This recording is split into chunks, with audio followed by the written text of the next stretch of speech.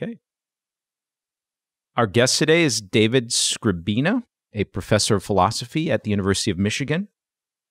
David has very broad interests, but today we specifically want to talk to him about the philosophy of technology.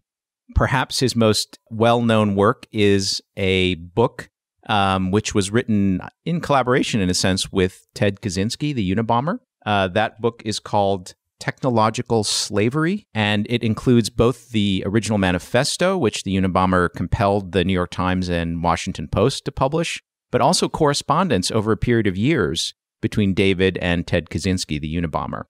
So, David, I want to welcome you to our podcast. Thanks. Glad to be here. I just want to say a little bit about your background, or hear a little bit about your background. So you started out in STEM. So you were actually studying mathematics, actually through a master's degree. Is that correct? Right. That was my initial degree program. It led to a master's degree in math in the mid-90s. That's right. And coincidentally, or perhaps not, that was the same graduate program where Ted Kaczynski earned his PhD, also in mathematics. Mm-hmm. Entirely coincidental, by the way. So yes. You didn't know him? No. Have you ever met him? No, I've never met him. No. Now, my understanding is your interest in the philosophy of technology sort of predated your becoming aware of the Unabomber.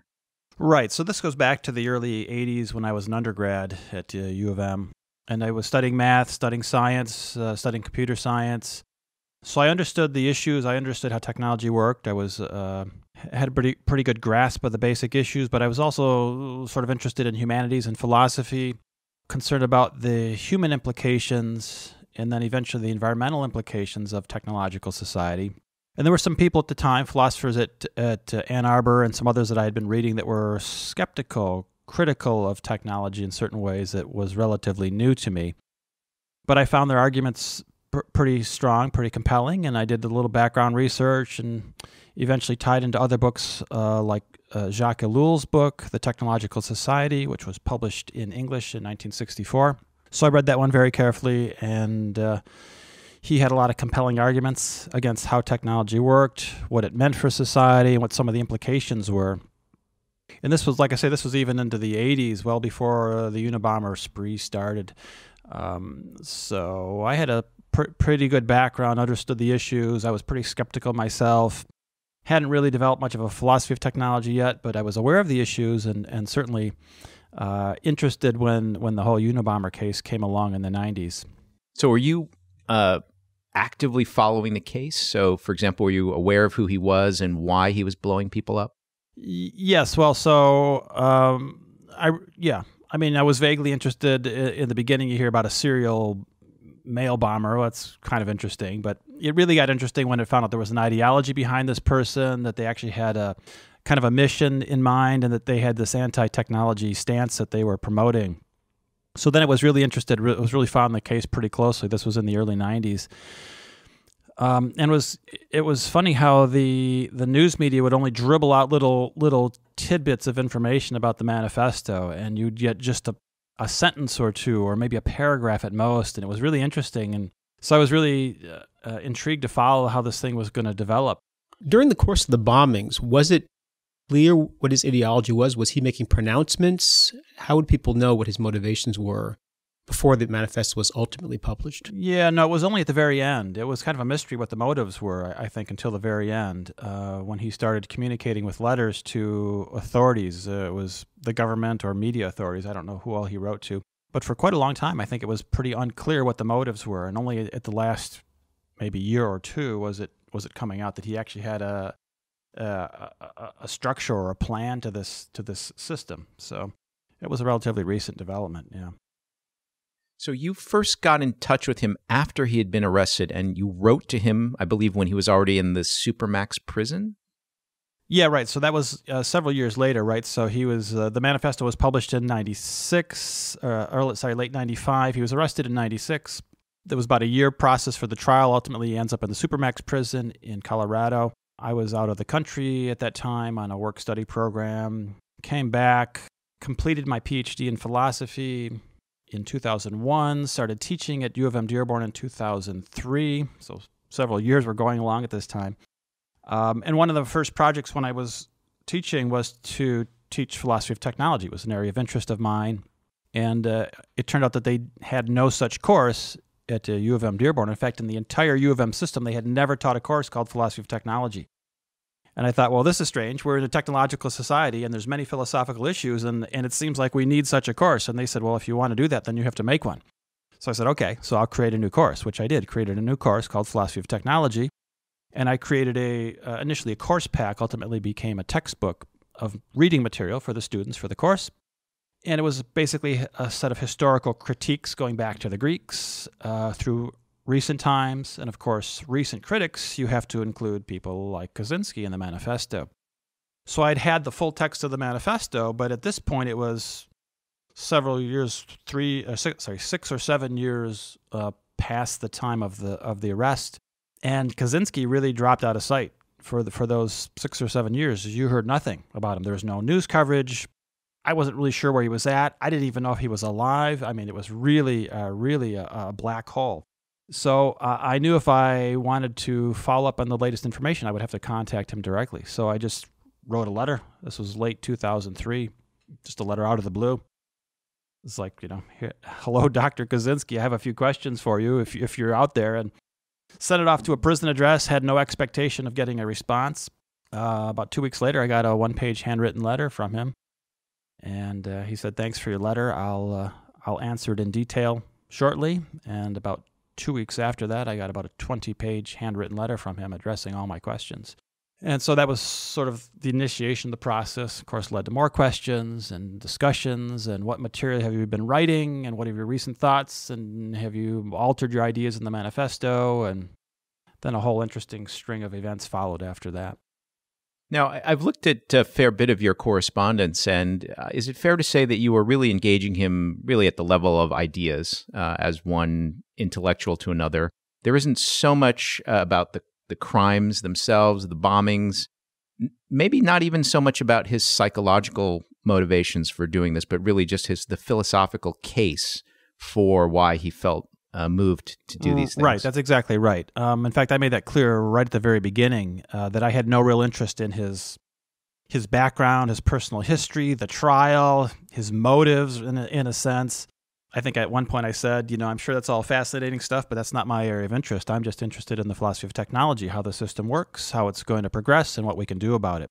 And that's exactly what he prefers to talk about. He wants to talk about technology and how we're going to respond. So that was the bulk of, for well over our 120 letters that we've exchanged, that's really been the sole topic of discussion.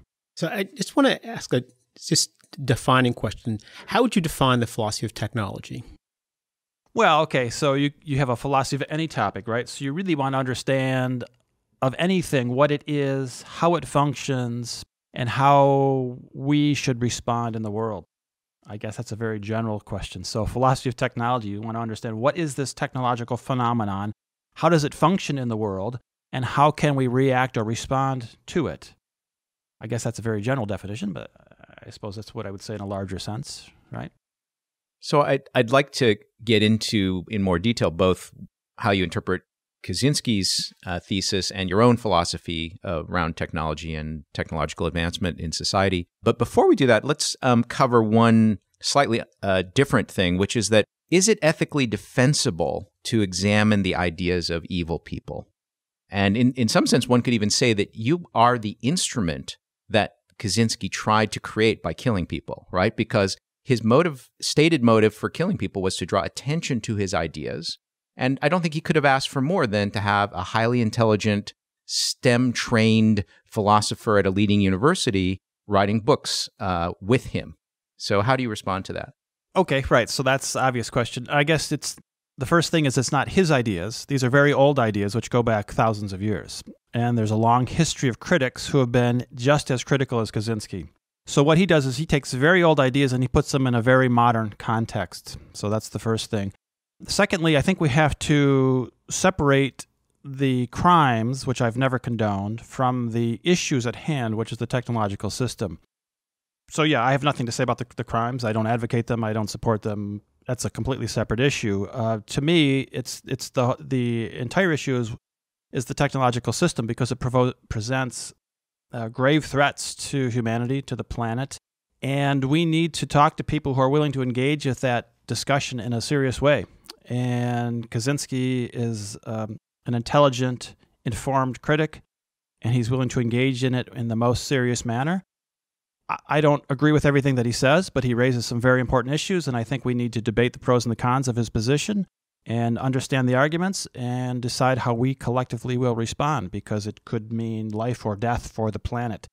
So to say that, well, he's a criminal or he's done evil things and therefore we shouldn't talk about him serves no purpose at all. We do ourselves no favor by shutting him out just because he's done bad things. We still need to talk about the issues. We still need to talk about the topic, and this happens to be one context to do so, and I'm willing to take that opportunity. So just staying with this for just a bit more before we get on to the actual thesis. We recently had a horrific shooting in New Zealand.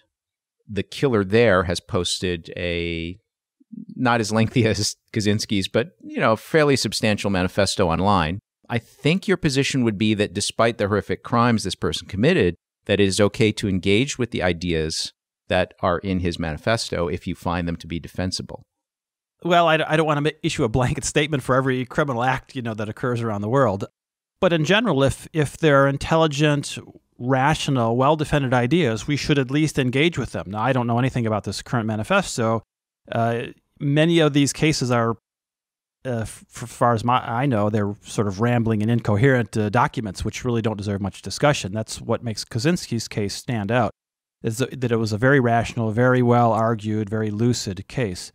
But I guess in general that would apply to any such case. If we have any action that brings an ideological critique to light, that we probably should engage with the arguments, at least in a cursory way, understand what's going on. There are things that are not acceptable to the mainstream society, which sometimes only come to light through these sorts of extreme actions, and I think we should at least be open to looking at these ideas. It doesn't mean we give them any special credence. It doesn't mean we condone the actions that were associated with them, but perhaps it's at least worth a look at the arguments, understand the basis for them, and then we go from there. So my understanding is that the New Zealand government now is in a perhaps quixotic attempt to completely suppress the manifesto of this shooter. And to take another example, in Germany, for many, many years, one could not even buy a copy of Mein Kampf. I think that's now not true anymore. So it sounds like your position would be that you're against absolute censorship of ideas based on the actions of the people who perhaps originate those ideas or propagate those ideas. I mean, censorship always serves the interest of those who are in power. That's why censorship works. And so we have to oppose that on all fronts, and whether it's politics or history or technology. Yeah, censorship is always self-interested.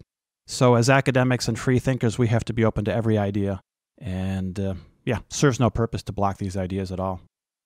I don't want to focus on Kaczynski's crimes, but I guess I found his actions puzzling to this extent that he did not actually tell you what his motives were until the very end.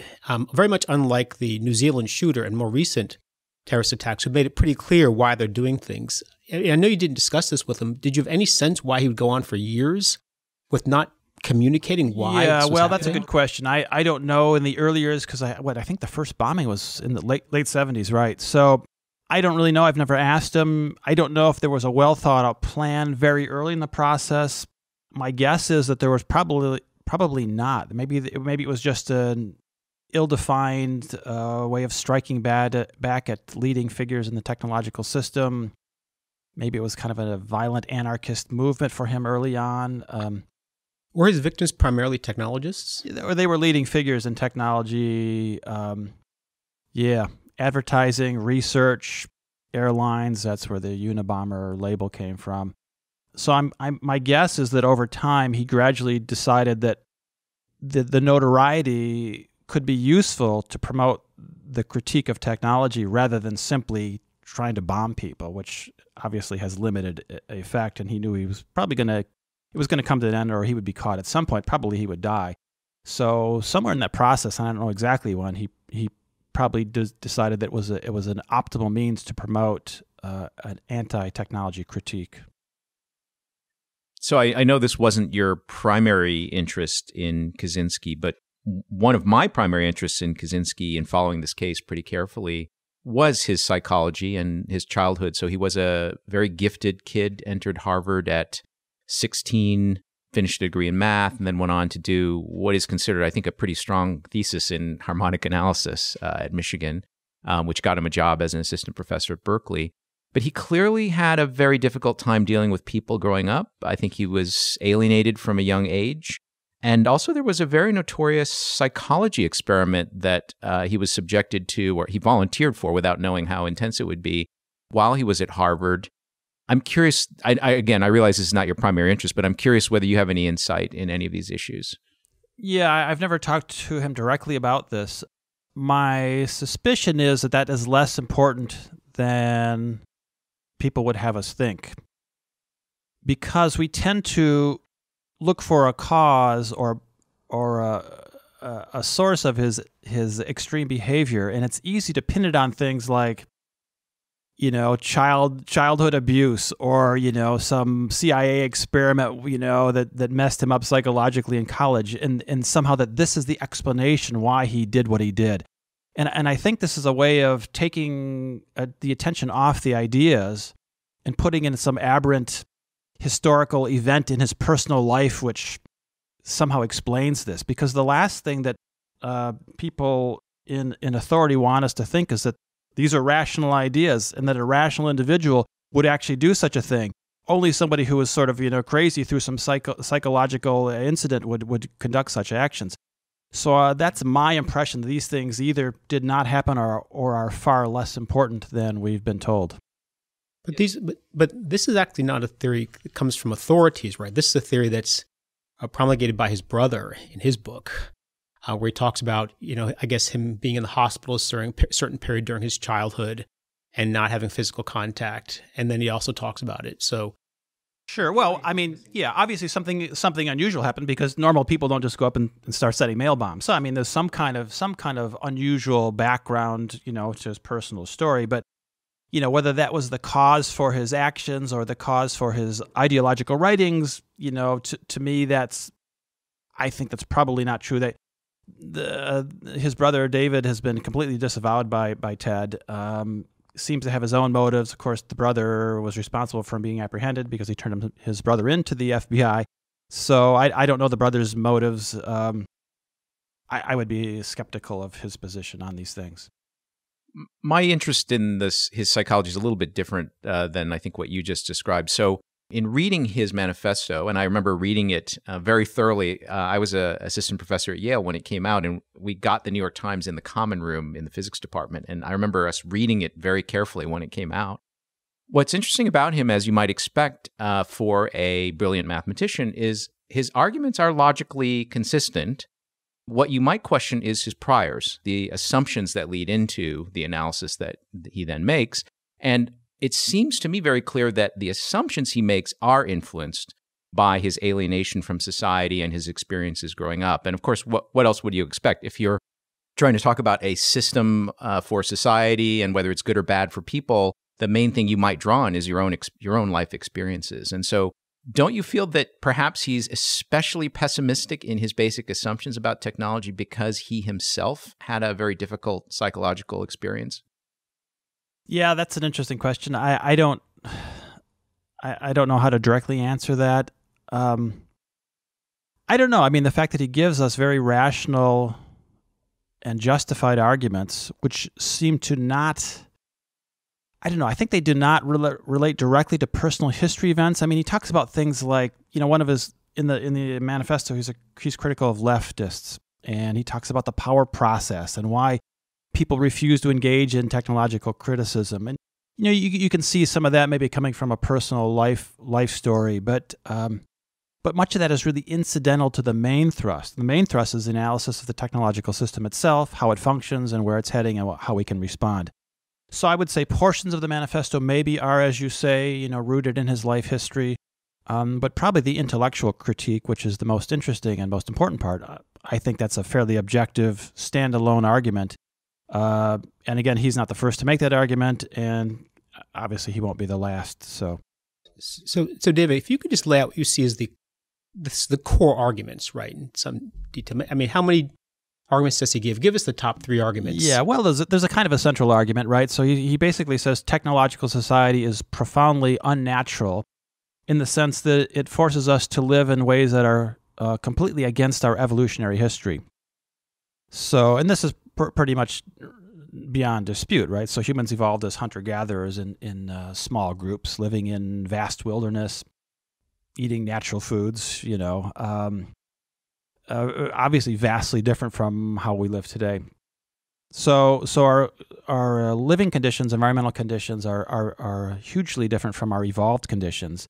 This puts a lot of stress on humanity because you cannot change your genetic nature over even a couple of decades. I mean, it takes centuries at least. So we have this internal stress put on us by technological system, which we cannot resolve because genetically we're still basically hunter-gatherers, and yet our lifestyle and our society is a highly complex, large-scale industrial complex. So we try to address the problems. We try to fix the problems, but we cannot fix the problems. The system cannot be reformed because the system itself is the problem. So, we seek remedies. We try to, in a sense, adapt people to the system rather than addressing the system itself. So we create entertainment technologies and diversions and drugs and medicines that will allow people to function in an entirely unnatural and unhealthy environment, which is modern technological society. In the meantime, technology just continues on with its own accelerating development, opposed to the interest of humans, opposed to the interest of the planet from an environmental standpoint, leading potentially to a catastrophic state where it could literally destroy humanity, destroy civilization, or even destroy the planet. So yeah, the argument is it's a semi-autonomous system which is out of our control. The system cannot be reformed. The only alternative at this point is to end the system. So this is his conclusion. He concludes with the revolutionary thesis that we cannot modify or adapt the system. Therefore, it has to end, and the sooner it ends, the better. The longer we wait, the more catastrophic the outcome will be. So can I separate that into 2 different sub-theses? So one is that because we evolved for most of our recent genetic history as hunter-gatherers, we're ill-suited to an urban, dense lifestyle, perhaps based on agriculture. That's sort of one thesis. A second one is, I think, maybe more the existential risk thesis, that as technology gets more powerful and out of our control, it could lead to something threatens the existence of humans or even life on Earth. And so those are sort of 2 logically separate issues. So you could have a situation where we actually are well adapted to the technological world that we live in, but we still might blow ourselves up. And similarly, you could have one where we have developed agriculture. We're not in danger of killing ourselves off with really powerful technologies, but we're maladapted to that agricultural world because we're primarily hunter-gatherers. So those are 2 separate things. Do you want to make a comment on which of those you find more stronger? Yeah, I see what you mean. I think it requires more of a unified philosophical analysis of technology to link those 2 together. This is one of the things I've tried to do in my own book, The Metaphysics of Technology, and maybe we can talk about that a little bit later. I think those are not disconnected. How we live and how we function in the world is a function of our technology. Even as hunter-gatherers, of course, we use technology. We had stone tools, and we had weapons, and we had clothing and shelter, basic shelter. So we used technology. It was very simple, low-intensity, non-toxic technology. So we've always manipulated things around the world, around our environment for our advantage. But it's in progressive steps, and particularly since the Industrial Revolution, where we've accessed energy sources that were not available to us as hunter-gatherers, then the system really accelerates and really, in a sense, adopts a life of its own at that point. It starts to take on this autonomous, self-evolving character, which really threatens to run away from us. So there's a lot of interesting philosophical issues related to how technology evolves. There's this question of technological determinism, which says a technological system has a lot of it develops under its own rules and its own principles, which we basically do not control. And as the system gets stronger, it becomes more and more out of our control, which in fact is what we see when we look around the world today. We see a system that's escaping our control. The problems are growing. The risks are growing. So what requires to address both of those issues is this kind of unified metaphysical analysis of technology. That's something, like I say, I tried to provide at least an outline of.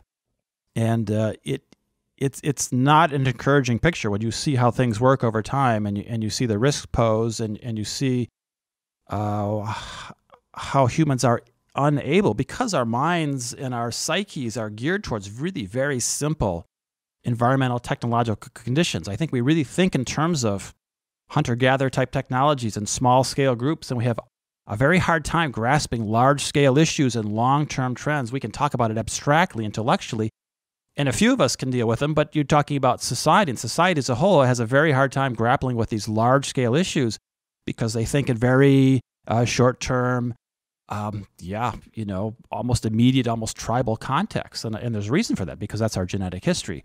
So the system poses problems which are uniquely incapable of for us to address on a collective scale. And that's an extremely dangerous situation that we've found ourselves in.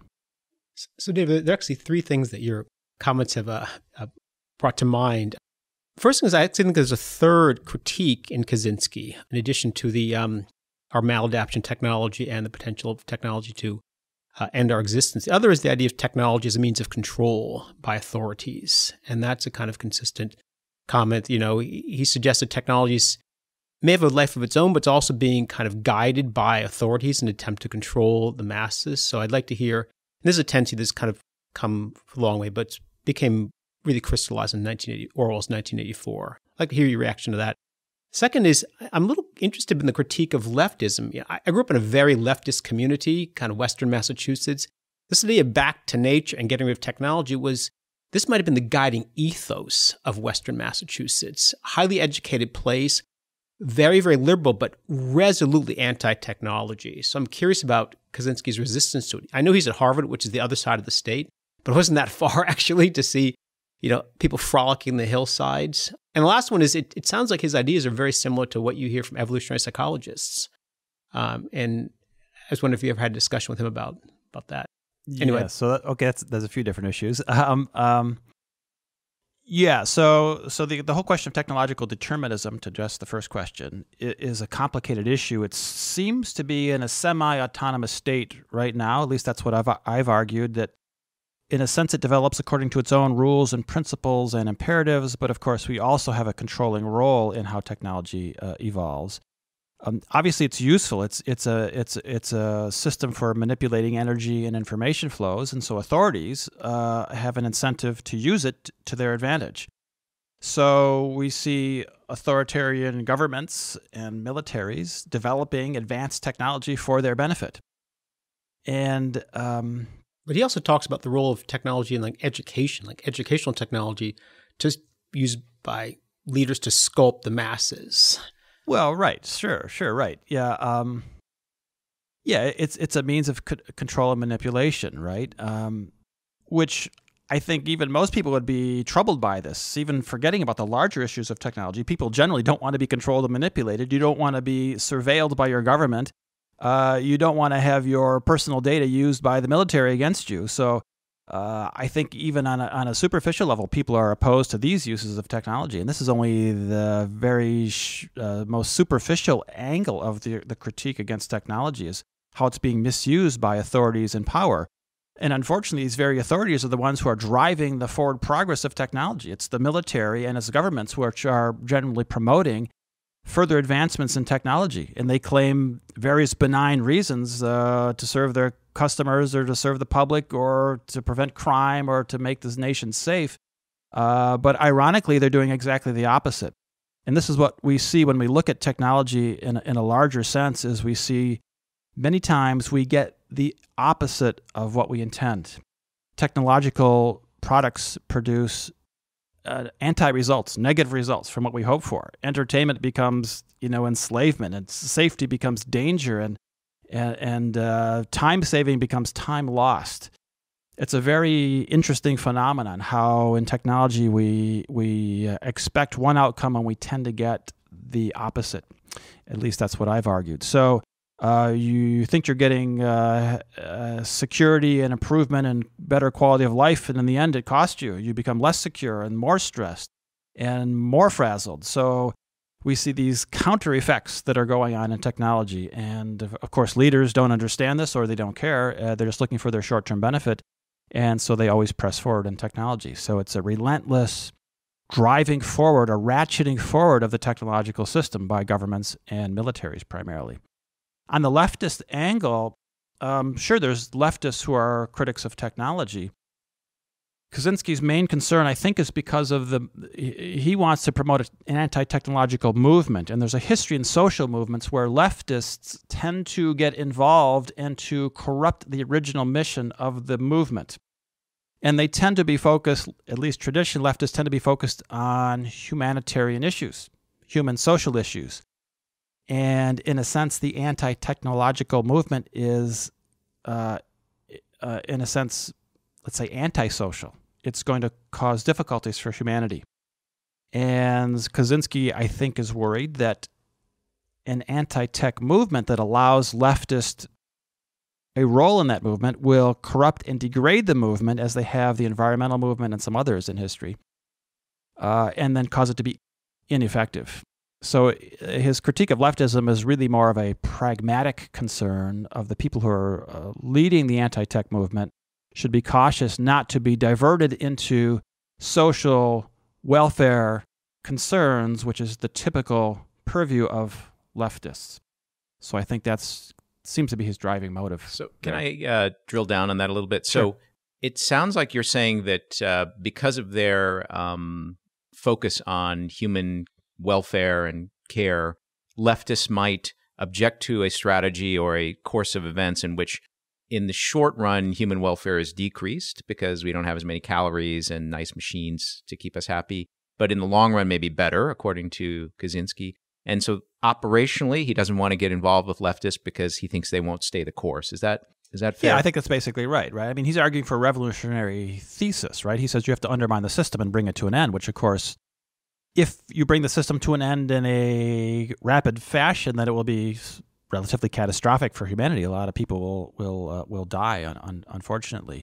So Kaczynski's view, I think, is that when push comes to shove and it's time to actually carry out revolutionary action, that leftists will not do it because they will see the harm to humanity in the short term and they will not carry forth revolutionary action. I think there's a more benign revolutionary thesis, which you can gradually do it over time, which would not have those conditions, and I've argued for that in my book. So that's another angle on that approach. So aside from this sort of operational analysis of leftists in his movement, I think he has, I seem to recall from the manifesto or maybe from other correspondence that you had with him, he's very negative in general about leftists and the psychological type and the personality type. And I don't know if you recall this, but do you have any comments on that? It seems sort of a little bit independent of this aspect that we've just been discussing. Well, right. I don't know. Maybe that's his personal inclination. Maybe that's, again, experience in his life history that he had negative interactions with people who are leftists. I think he probably did, and he was maybe in Berkeley in the late 60s, 70s. You can imagine he ran to his share of leftists there. So I suppose maybe there's a kind of a personal animus there, but yeah, that's largely incidental to the larger issue. So I don't concern myself too much with that particular situation. Did you find he has a sympathy for the right that matches his antipathy to the left? He tends to not speak in terms of right and left. To me, that's, and I guess I would tend to agree. I mean, that's a kind of a constructed dichotomy, which is not really relevant to the question of technology. Technology issues transcend traditional political ideologies. It's not right or left. It's not conservative or liberal or Republican or Democrat. In a sense, any far-thinking, far-sighted individual, no matter your position, you should be critical and concerned and skeptical towards technology because it's such a catastrophic outcome. So I think that's his general take, I would say. I don't think he would be sympathetic to either side. He probably finds as much reason to be frustrated with right-wingers as he does with leftists. I guess he's concerned about who's really going to have the courage to carry through on a revolutionary thesis. His view is probably, I suppose, people who are conservatives would be more likely to do this.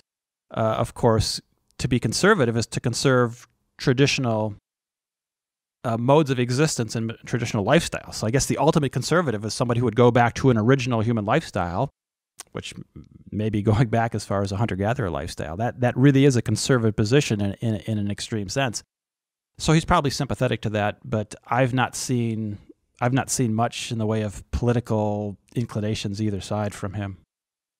Can I ask for a kind of utilitarian analysis of your position and Kaczynski's? So obviously in the long run, if you think there's existential risk for the planet or for humans as a whole, that's a kind of negative infinity utility that you maybe want to get rid of. But I'm more interested in the short term. So imagine that we somehow manage to roll back the clock, maybe through a revolutionary movement or something. We give up most of our advanced technologies. I think probably you'd have to admit that, calorie consumption, infant mortality, all kinds of quote, bad things that we got rid of in the past would suddenly revisit us. Is the claim that overall, though, our utility is better because we're just better psychologically adapted? We'll be happier even though my kid died at age 5 from whooping cough? What is the actual claim about the short to midterm consequences? Well, I think that's an open question. Kaczynski seemed to not address that too much that I'm aware of. I've tried to tackle that in my own book, my own writings. I think given a gradual retrenchment of technology, and I've argued for a period of like 100 years, you take a long-term view and you gradually roll back technology over a century, it would be relatively benign, relatively acceptable, relatively humane. If you could get to a simpler state of technology, I've argued for something in the early Renaissance period, so around the year 1200 is sort of what I've defended in my arguments. So it's a much simpler technological existence. Obviously, you cannot address certain issues that we can today with advanced technology. The counter-argument is that many of the problems that we talk about, whether it's, let's say, antibiotic-resistant diseases or cancer or obesity or psychological disorders, these have been produced precisely from a technological system. So simply simplifying the technological system will resolve many of these problems.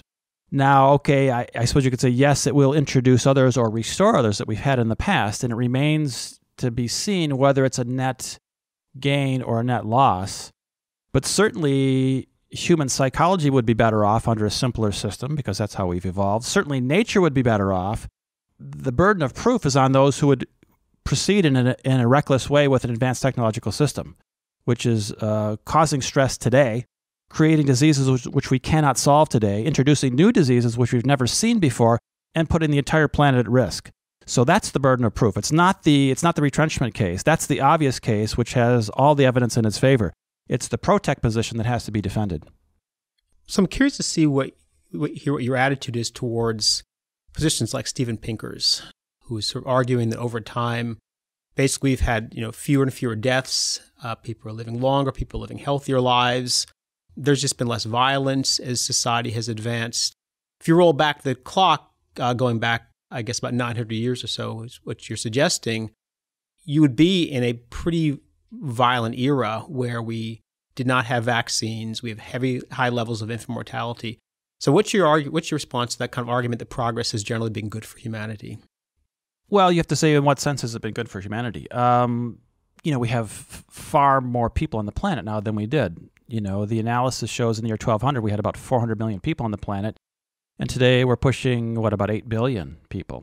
So the total amount of death and the total amount of suffering is undoubtedly increased just because the number of people is 10 to 20 times as high as it used to be. The modes of killing have undoubtedly increased because now we have high-tech modes of killing people. In the past, it was hand-to-hand combat, right? Now people die in car crashes and plane crashes and, various horrendous sorts of ways which weren't even conceivable in the past. So it's a very hard argument to make that we're somehow better off just because there's more people, or maybe because you can live a little bit longer thanks to certain life-extending technologies. It's a very difficult argument to make, and these people like Pinker, they're basically apologists for the technological system. They have an incentive to promote technology. They personally benefit from it, and so they construct arguments in its favor. But objectively speaking, it's a very difficult argument to make, I think. So I think Pinker would make the claim that even at a per capita level, so you compare the probability that you're killed in a modern technological way by an airplane crash or nuclear reactor meltdown or something, I think he would claim, and I think the statistics would bear him out, that those risks are negligible compared to, if you go back 1,000 years, the chances that your neighbor would just kill you.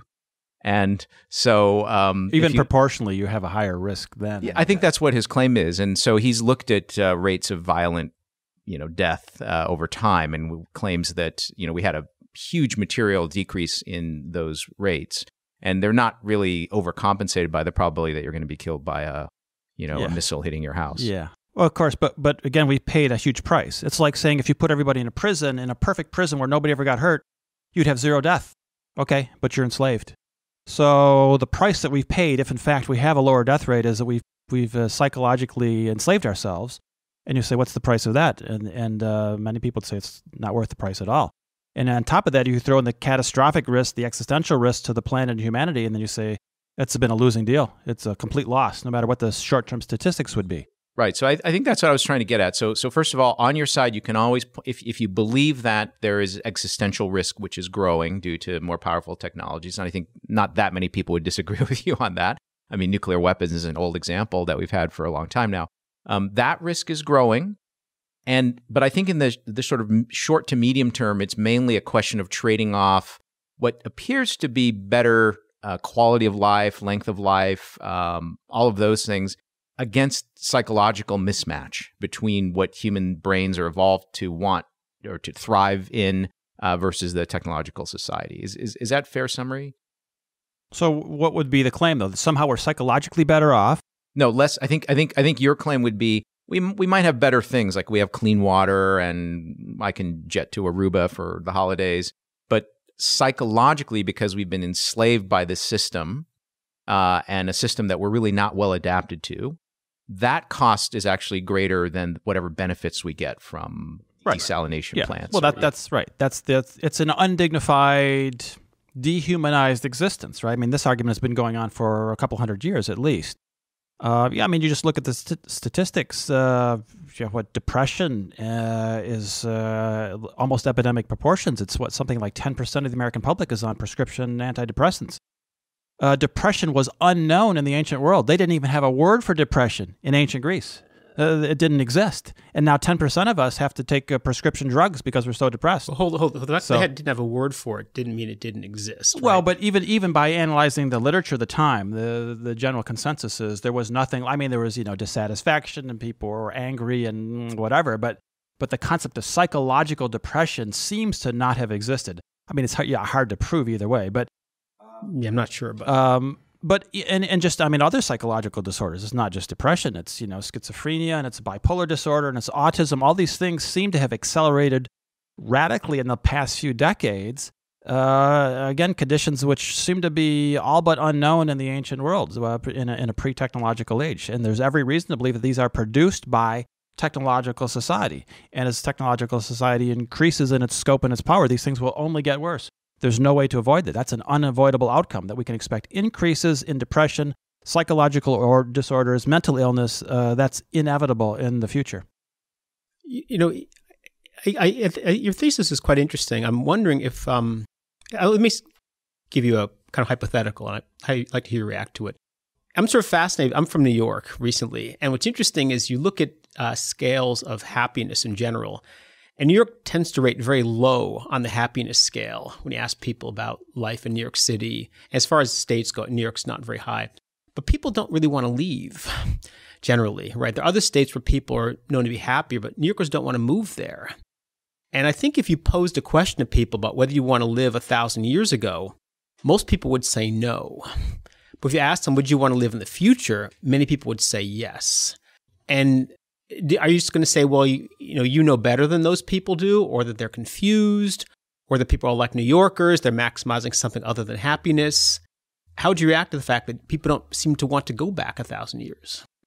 Yeah, well, right. So that's a good question that's been addressed again over the decades by technology critics, that people generally right? If they could choose, they would generally choose their current level of existence or even a more technologically advanced mode of existence, and they don't tend to see these problems. I mean, that's a larger issue, right, about social change and social welfare. The masses tend to not have a grasp on these larger scale issues.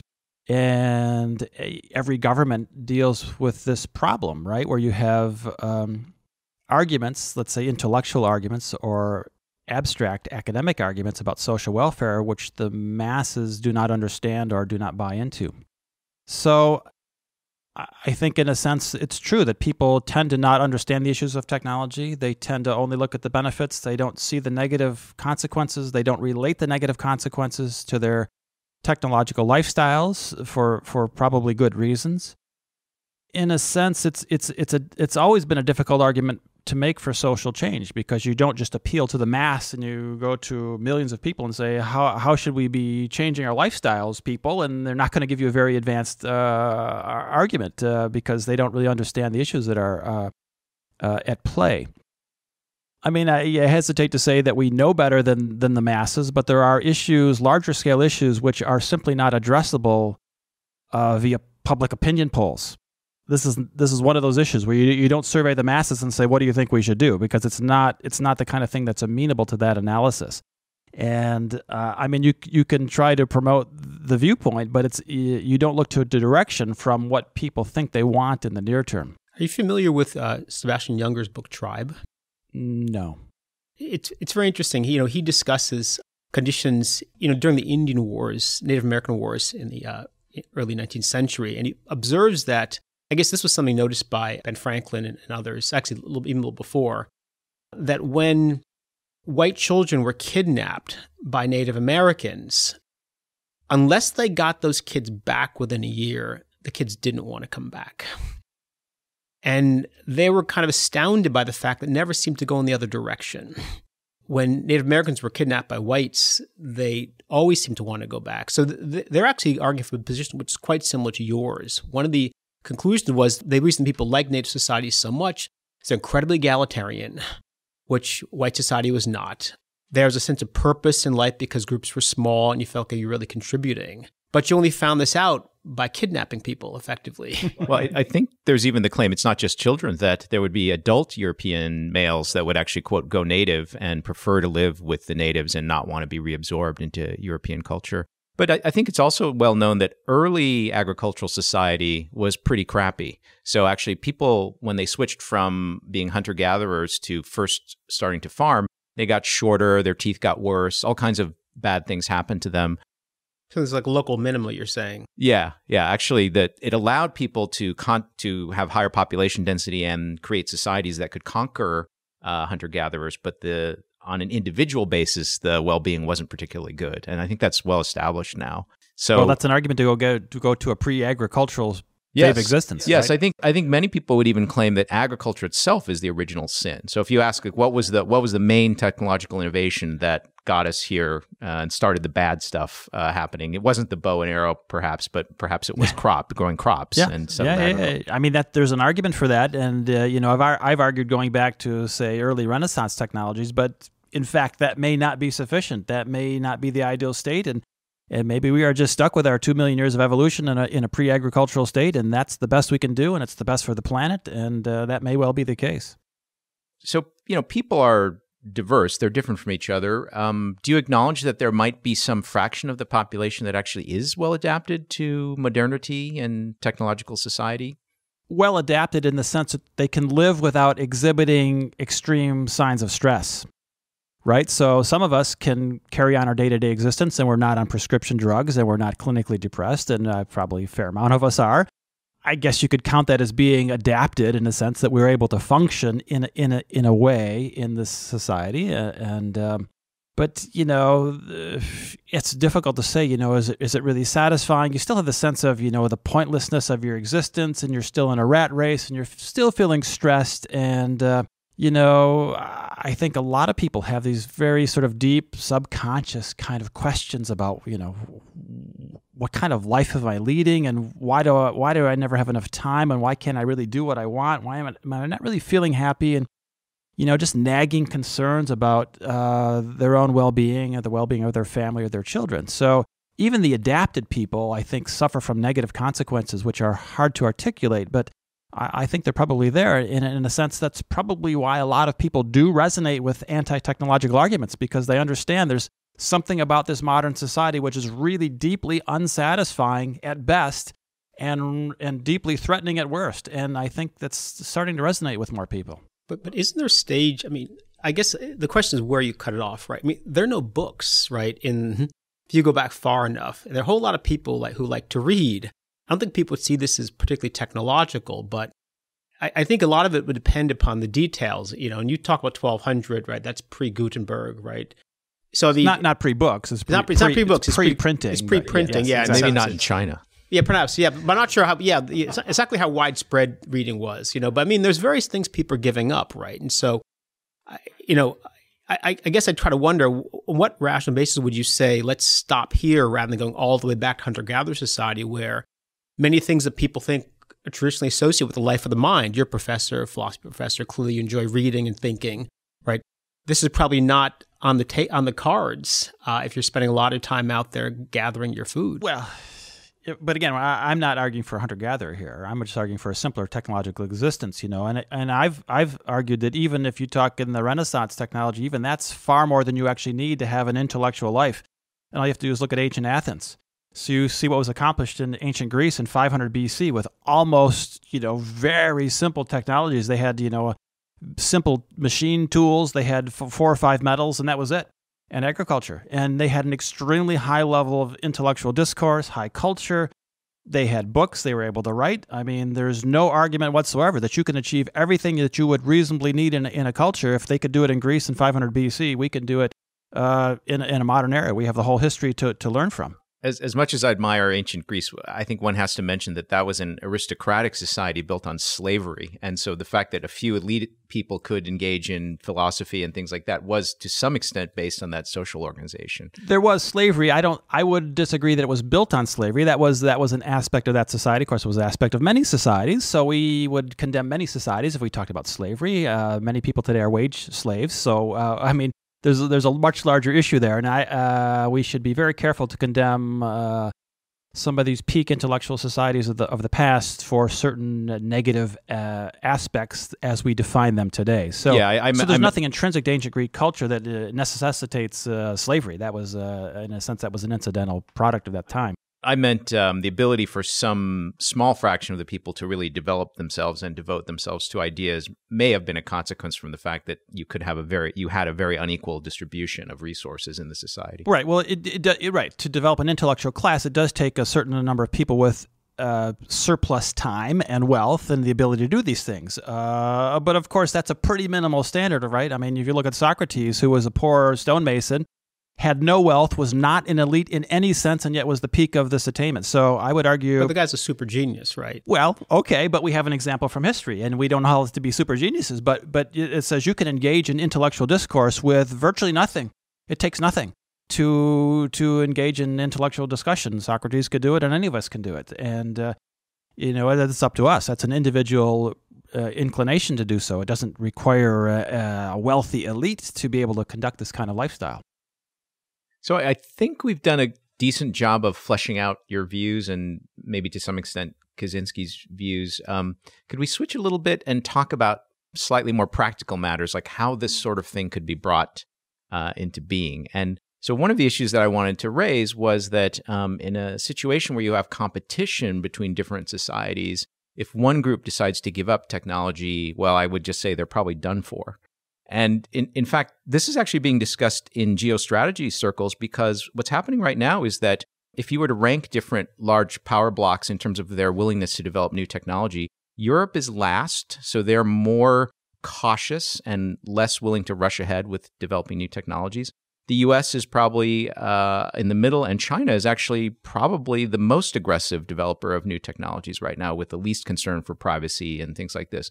In that situation, the one that gives up the advanced weaponry and advanced technology might just cease to exist as an independent entity. Well, right. So that's the argument why you need to promote defensive or military technologies, because it's your own defense. So you have to build a global case for, first of all, for the need to do this, and we have to confront the entire planet with the threats and the risk that the system is posing.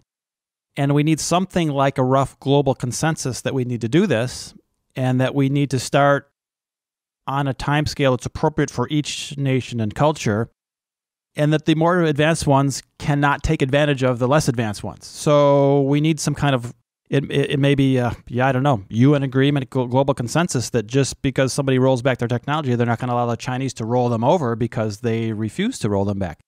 So I think it will take some kind of global coordination for that to happen. I think it's probably too early for that to happen because the arguments are still very abstract. What it will probably take is a minor catastrophe to cause people to suddenly become aware of these risks and to take action. And those of us who are sort of critical are sort of, hoping that it won't be too horrible of a catastrophe that we'll be able to say, wow, that was a close call, and we need to make sure this never happens again. It's going to take a profound event that's going to sort of snap people's consciousness around and realize that collectively, as humanity, we need to tackle these problems. And if the Chinese are in the lead, and if they unleash some horrendous technological disaster that wreaks havoc in Chinese society, you can only hope that it's not too bad, and that they learn the lesson, and it doesn't cost the rest of the planet the same lesson because some other country decided they're going to advance some highly dangerous technology. But we cannot be sure. The problem is these advanced technologies, they tend to be global. They extend beyond. It's not just, the meltdown of a nuclear reactor somewhere, which poisons the people in that immediate area. It's potentially unleashing a global catastrophe. So, we need to understand those collectively. We need to work collectively and make sure that the people who are willing to retrench are not exploited by the others. But Dave, I guess I want to push a little bit on this picture about having some kind of collective agreement. As you know, many of the problems the UN pronounces in the past is that there simply isn't a way of enforcing them, right? The UN makes many claims, and unless there's some sort of military force often to ensure that these things are kept, people just sort of do what they want, right? And that's why, I think a lot of the pronouncements and these peacekeeping decisions often don't go through. I think Steve's picture is if Europe keeps going along its current path, even, right, let alone steps back, what happens is that China will just control more and more of the world's GDP, more and more of the world's resources, and it will just slowly roll over Europe. And if anybody takes the approach you're advocating, it's essentially like unilateral economic disarmament, and that the people who don't will just control everything. Right. Well, right. So you have to take protectionist measures to not allow yourself to be exploited by the technologically advanced societies. I mean, But aren't those going to be intrinsically technological? How can you resist? Yeah, but you can pass laws or short-term protective measures to defend your economy or your society from some of these effects. So that can happen at a national level. But what would that be, right? I mean, what? Well, it depends. If you're talking economic invasion, then you just, there's various economic tools, right, to protect your local economy from whatever it might be, advanced products or low-cost products or whatever might come out of a Chinese technological system, for example. If I could take a specific example of nuclear arms control. So that's a situation where there is a technology that everybody agrees is super dangerous, and there is a sort of collective will to try to stop additional countries from becoming nuclear powers. But the only way we can enforce that is actually by having a huge nuclear arsenal. So imagine this in this future world where everyone's kind of been convinced by yours and Kaczynski's arguments that we're starting to ratchet back technology. We've given up our satellites even, so we can't see what they're doing in North Korea. But some very determined, relatively small group of people in North Korea decide, well, we still remember how to make missiles and bombs, and pretty soon they're ready to take over the whole world. Right. Well, I mean, it can be a step-by-step process. That's how it works with nuclear disarmament. You slowly and gradually and through verification processes, you both step back step by step from this confrontational stance. And, in principle, you could do the same thing with advanced technology. You could collectively agree, we're going to retrench, we're going to withdraw these things, we're going to cease further development, we're going to verify each other's progress, and we're going to have some ability to sanction or penalize those who don't go along. And, yeah, I mean, it's in principle, it's not beyond our means to work out a system like that. I think Corey was saying that in the details, the tools you may need to enforce the agreement might be super high tech, like your own nuclear missiles, your own satellites. It's not just military, right? It's fundamentally economic, right? You start pulling back technologies, and economies are going to shrink, people become poorer, and that's going to lead you open to essentially a kind of being overrun by more powerful countries. This is the argument people made about U.S. culture and technology for a long time. It was just so powerful. Even if they didn't invade you militarily, they invaded you culturally and economically and controlled you. It seems like that's what would happen with, say, China in the place of the U.S. or any other power that doesn't actually technologically disarm. Right. Well, again, there's a short-term process that would have to be mapped out, how you would protect yourself against that kind of predatory advantage, short-term advantage that might come from somebody who was not retrenching while you were. So, I mean, obviously there's a lot of specific details that would have to be mapped out, how that process would work, and to protect people and to encourage them to speed up the process of retrenching their technology rather than to drag their feet, as it were. But, that always has to be balanced against all the negatives. If China or South Korea or whoever is advancing in their technological systems, they will be faced with some very serious problems in the very near future.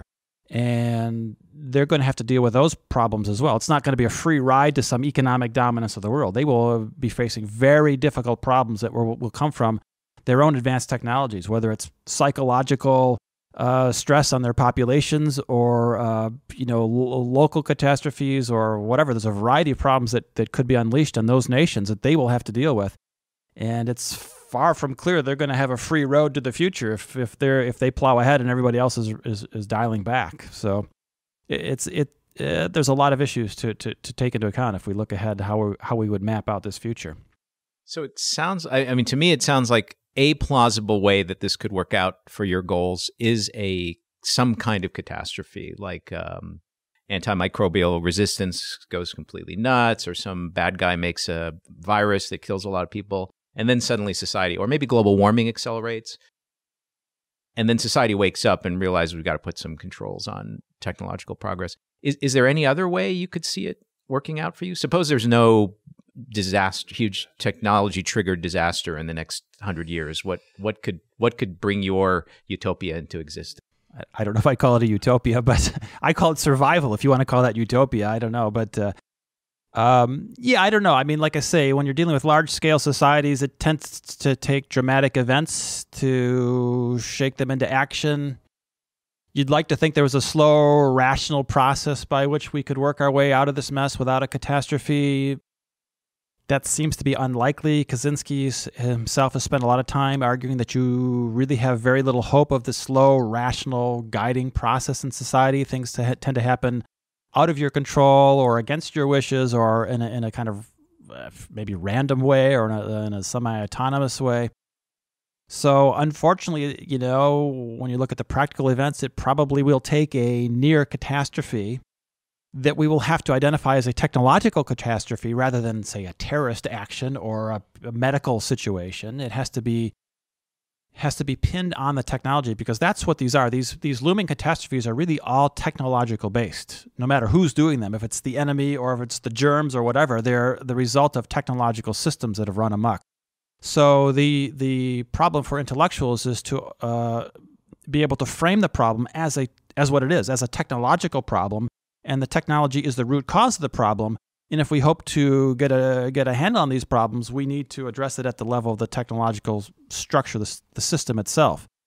So it will take probably a near-term catastrophe where, I don't know, hundreds of thousands of people may have to die, or millions of people probably have to die. Probably, I mean, a billion. Yeah, well, exactly right. I mean, it's unbelievable. We talk about how horrible, a shooting is, that they shot 40 people, and it's like, that's nothing. It's going to take 40,000 or 400,000 or 4 million people to be killed, and then you'll wake up to what really the situation is. So, yeah, I'm not terribly optimistic. It's probably going to take some relatively high magnitude catastrophe. You hope it's not too catastrophic, and the price is not too high to pay, and that maybe that will bring people around and they'll start to take action. So I just want to ask: is there a difference between you and Kaczynski on this point? That Kaczynski thinks one should actually carry out a revolutionary act to cause this many deaths in order to wake up the planet, and you simply think that this will occurred somehow during the normal course of events? Is that difference between a true revolutionary and sort of an academic observer like yourself? Well, right. I mean, Kaczynski seems to argue for a generic revolutionary stance, and he doesn't give a lot of details. He says it could happen rapidly or slowly. It could involve violent consequences, or it might not involve violent consequences. He's relatively non-committal. I think but he's advocating violence to bring this about, right? In fact, he's committing violence to bring this about. So he never advocates violence ever. None of his writings have ever advocated violence. I mean, he personally took violent action, but he never advocated violent action. None of his writings have ever advocated violent action. So I guess I assume that there's some connection between his violent actions and his manifesto. So if we're totally separating that out, then it's sort of a strange position. Right. I think we need to take him at his word, and those are completely separate events. And so revolutionary action is not intrinsically violent action. And it's up to us, who are sort of the more rational members of society, to map out a nonviolent revolutionary approach. That's what I've tried to do in my books and my writings, is to try to do it gradually over time, understand the issues at a deep level, spell out the philosophical implications so people understand what's going on, and then you can do this relatively gradually and benignly and in the least harmful way possible. And you can do it slowly over time, as I proposed, over, say, a century, 100 years. And that's probably the best outcome that we could hope for.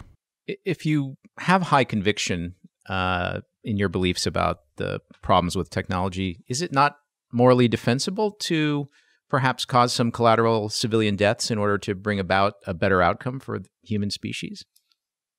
So if you take a strictly utilitarian view, right, that's an old argument, goes back hundreds of years, where you say, if I had to kill 10 people to save 100, there's an argument that says I should do that, right? That this is no different here. I suppose if you did an analysis and push came to shove, and you say, look, we had to have 100,000 people die so that we could save 8 billion or whatever, then there's an argument. I haven't made that argument. Kaczynski is not, but there is a utilitarian case to make that argument. So if the Nazis had won World War II and were occupying North America, perhaps many people would say it would be defensible for us to conduct some terrorist kind of actions to weaken that Nazi government in North America. If you accept the arguments of Kaczynski's thesis, can you still criticize on moral grounds what he did? Well, his was a very unique case. You're saying sending the mail bombs, for example. That was a very unique case to his specific background, and he was doing it specifically, explicitly to attain the notoriety to get the manifesto published in a venue that would get widespread attention. And that's a unique situation that will probably never be repeated. So I think that's a completely separate discussion. He's never advocated that for anyone else. I've never advocated that. So, yeah. Yeah, I'm not saying that you have advocated. I'm trying to draw a parallel. So you're a partisan trying to free the United States from Nazi rule. Many people would say it's justifiable for you to conduct some violent actions, maybe which have some collateral effects. If you accept that, and you also accept Kaczynski's thesis that technology is leading us to real existential risk for humanity, wouldn't you say it's actually ethically or morally justified for him to have killed some people? Well, it's an open question, and I guess we don't know yet. In principle, you're right. In principle, if you could save the planet and the bulk of the humanity, and you had to kill some people along the way, I guess in the long scale, you would look at that and say, yes, that was an ethical trade-off. I mean, that's a standard utilitarian argument. Yeah, again, the place where I differ with you is just that my level of conviction in his thesis is not nearly as high as what I think yours is. So, but if I were to accelerate my conviction to that level, then I would say, yes, absolutely, it's in the interests of the human species that we knock off Bill Gates and all these other people that are AI researchers, So if I really believed that, then I think that I would be led to that conclusion. So conceivably, if you thought that the problem was that imminent and that there was no other solution, then conceivably, yes, you could construct an ethical argument that says you should take those kind of actions.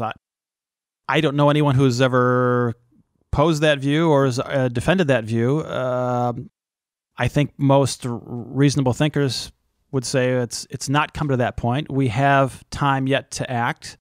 The situation is maybe not quite that grave, and it doesn't yet justify that kind of extreme action. And so I don't know that anyone would defend that view, although in principle, I suppose that could be true. And in the future, it could become more true as we become closer, more on the brink of these catastrophic outcomes, then that may increase the argument for taking dramatic action, as you say. I just have one question, a slightly different topic. It's about the end state that you envision, right? Here's the problem that I think may occur to many people. If you roll back the clock, all that knowledge is still there. And effectively, people are going to know all this technology. They could recreate it, probably not too much time. Well, it's a really interesting thought experiment to find, like, how long would it take to actually generate a computer? Just a bunch of people running around the forest, right? Right. But the fact is, it's all in people's heads, and you're still asking people to just not develop themselves significantly. Now, that strikes me as an intrinsically unstable situation, right? Because some people can consistently want to develop technology. But actually, that would not happen. The reason we had the modern technological society was because of easy access to fossil fuels, and those are gone. So we have no means, even if we had the knowledge, we have no energetic means, no fuel means to reconstruct an advanced technological society. So if the system gets to the point where we are unable to extract those fuels or comparable fuel sources, we will not be able to reconstruct what we have, no matter what we know. But I don't think you can assume that in this future we won't have access to some concentrated energy sources. But they're not going to be fossil fuels. And what are we talking about? Nuclear power? That would not exist in a de-technified future, right? No, what I meant is that imagine this program succeeds in the next 100 years or something, and we haven't exhausted our supplies of coal, natural gas. There are plenty of other concentrated energy sources that will likely still be around. Well, but not in mass scale. All the surface deposits of coal and oil are gone, right? We're even today, it's requiring more and more energy to access the fossil fuels that we're using. And there's this concept in sustainability, it's called energy return on energy invested. And we're actually approaching the point where we're expending more energy to extract the energy from the fossil fuels. And when we cross that threshold, it will be a negative return on investment. And that's even without any change in technological society. So it's very clear that in the near future, in the next few decades, there will be a negative return for fossil fuels, and then we will stop. And then we will either have to substitute it with solar power or nuclear power, or we will have to retrench to a pre-technological state of existence. I think that premising the stability of this future utopia on the fact that we've exhausted sources of concentrated energy is a pretty strong assumption. I mean, after all, eventually we'll have trees again, and you can chop down trees and create blast furnaces. There's quite a lot of iron and steel being produced by, Chinese, for example, quite a long time ago. I think what you're going to have is a kind of very strongly enforced societal prohibition against technological innovation. Otherwise, you will always have isolated groups who are trying to do something, and you're going to have to face up to the fact that you have to actually stop them, perhaps through violent means. Conceivably, right? So if you're talking the long term, if we get through our 100-year process and we've retrenched and now people are now this push comes to slowly build things back up, and even under the most optimistic scenario, it would take centuries to do so, right? And I guess the argument is, well, then those people at that time, they will have to handle that situation. Right. They will know the history. They will have to decide what to do. At that time, we can't worry about the people 500 years from now. We need to live through the next 50 years, and that's what we need to worry about. I can't help but ask you if you've read, I'm going to mention a couple science fiction novels, and I'm curious whether you've read them. So Dune? I'm familiar with it. I don't read science fiction. I've seen the movie. I'm vaguely familiar with the story. Let me reverse paths and then ask you if you're familiar with a guy called Samuel Butler. Sure. Okay. So a very early anti-technology person, I think his article was called Darwin Among the Machines. Mm-hmm. Yeah. And he argued, I think over 150 years ago maybe, that we were becoming servants to machines, which were becoming increasingly complex and would threaten our civilization eventually. So I think I'm in agreement with you that these ideas are quite old and they're not unique to Ted Kaczynski. I would encourage you to read some of the science fiction which entertains notions of what it looks like after you've imposed this non-technological utopia and what steps have to be taken to prevent the resurgence of technology in the far future. Mm-hmm. Yeah, it's an interesting question for sure, right? I think we're about out of time. Yes, so we're nearly out of time. I want to thank you for coming. This has, I think, been a very engaging discussion. In the links that we post to this podcast, we will put some links into your book and other resources so people can learn more about your views. I can't help but mention that this podcast will go out through an incredibly technologically advanced network with gigantic infernal Google servers in the background powering the distribution of information and bits. But David, thanks very much for visiting us. Very good. Thank you. Yeah, Appreciate thank you. it. It's been a pleasure. Thank you.